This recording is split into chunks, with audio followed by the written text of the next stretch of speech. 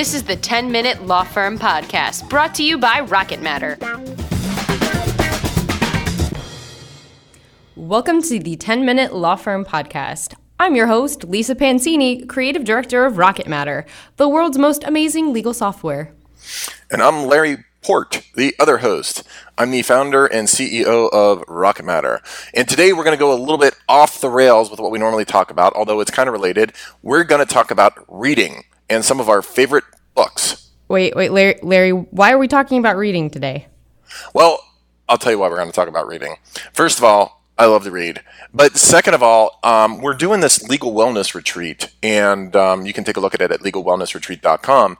But why reading is such a big deal these days is that it gets you off of a screen, especially if you're not reading on a Kindle and you're reading an old-fashioned book, and it gets you away from electronics, and it exercises some muscles for deep concentration and thinking that are a great antidote to today's kind of attention deficit disorder media consumption world. So it's a really healthy and positive thing to be doing. Does that make sense? Totally. All right. Ironic that we're talking about reading on an electronic podcast, but let's do this. Yes, but our people are special, so they understand. So let me ask you a question, Lisa. You and I kind of talk about books, and tell me a little bit about what you've been reading lately. All right, so I have a very eclectic sense of narrative, so I'm all over the place. So one thing that I was actually just finishing up is a book by Seth Godin, who is one of my heroes, so to say. I love Seth. It's called Tribes. We Need You to Lead Us. It was recommended to me by somebody very important. Oh, good. It was a great book. It's one of those books that just get you off your feet and it gets you going, and it's extremely motivating. Have you read this book, Larry? Yeah, and so what I find about Seth Godin is that he's one of these kind of flip the couch kind of guys, right? You read a Seth Godin book, you get up and you're all fired up and you want to flip the couch. Exactly. Or if you're Italian, you flip a table. Perfect. Right. Okay. So, well, tell us a little bit about what it was about, this topic. So it's basically about the human nature of seeking out tribes. People like to be included in groups. They want to be in a group of like-minded people. So this book is really about encouraging others to create tribes. And it's about storytelling and, just building your desire to change things and just giving you the willingness to lead. That's really what it was all about.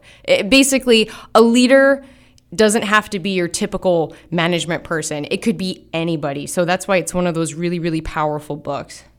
Interesting. So I just got off a series that I loved, that if you're looking for a book that you cannot put down, I would recommend the Red Rising trilogy.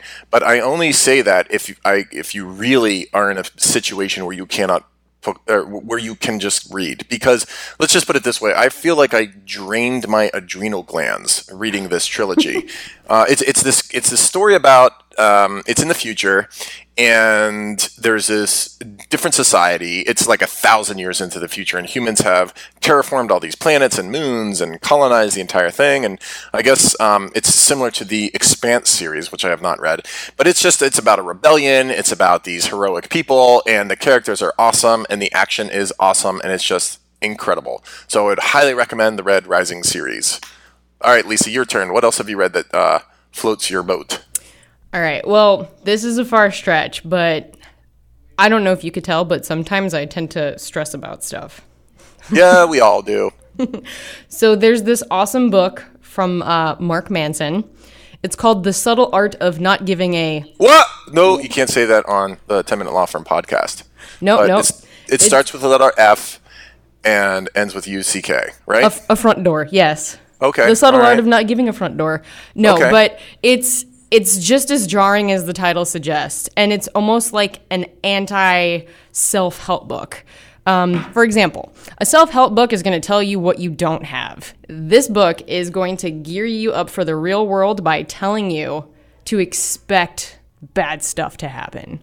It sounds extremely depressing, But in all honesty, once you think about putting things in perspective, you really will not let as much get to you.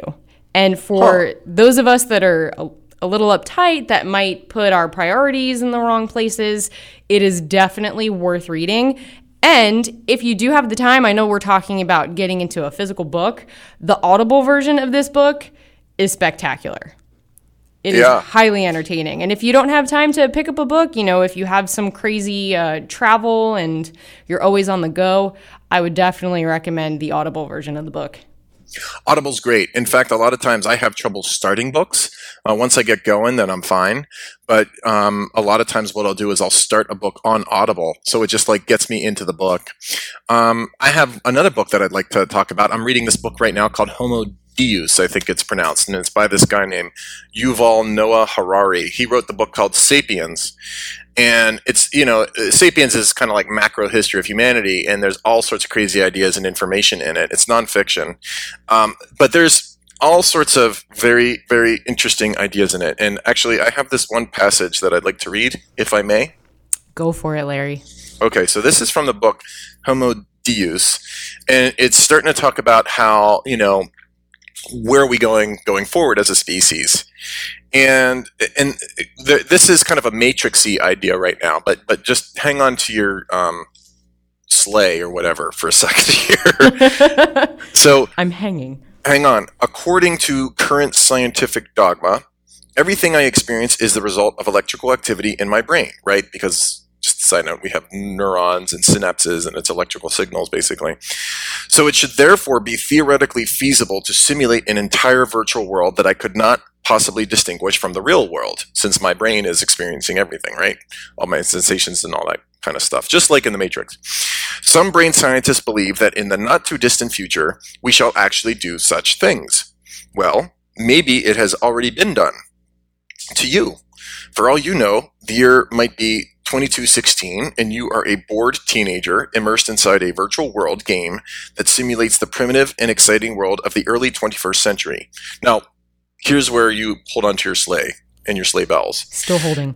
Hold on to your sleigh bells, Lisa. Once you acknowledge the mere feasibility of this scenario, mathematics leads you to a very scary conclusion. Since there is only one real world, whereas the number of potential virtual worlds is infinite, the probability that you happen to inhabit the sole real world is almost zero. You just made me hate math more than I already did. I don't know how that's possible. Okay. Well, good. All right. So, I'm glad to be of service. Anyhow, that's the kind of stuff you will encounter on a page-by-page basis in this guy's books. So Homo Deus and Sapiens. So if you like far out there stuff and you want to have a stoner conversation with your book while you're not stoned, I kind of recommend his stuff. Wow. No, that's awesome. That sounds like it would be right up my alley. I'm just kidding. I really do like math. I'm a very mathematical individual. Yes, I think you are. And to any mathematicians out there, we apologize. All right, Lisa, you want to wrap it up with one last book? All right, I'm going to end this on a nerdy front. So, okay, go for it. For all of you who are in withdrawal like I am with Game of Thrones, we're all waiting until 2019. I got the itch. So I decided to read all 5 books, and I'm on the 5th book right now. And how has that been? How has it been? Let me tell you, no spoilers.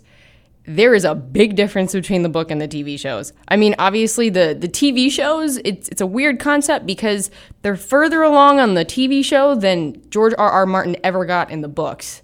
But let me tell you, once book 5 comes around, it's hard right, really big drop off from the TV show. So, I don't know, some fans might be happy about this, some fans might be surprised, but definitely recommended.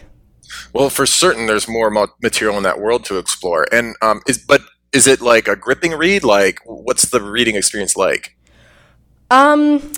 It's actually pretty gripping because of the fact that I started watching the TV show before I read the books. So if you're fans of Tolkien or he's got The Hobbit and Lord of the Rings, or if you're a fan of any kind of medieval society where there's a lot of backstabbing involved and a little bit of magic, it's definitely worth the read.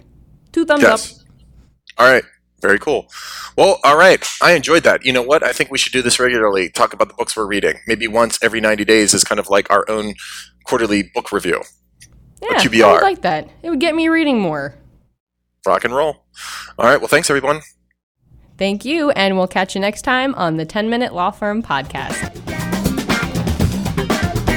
This is the 10-Minute Law Firm Podcast.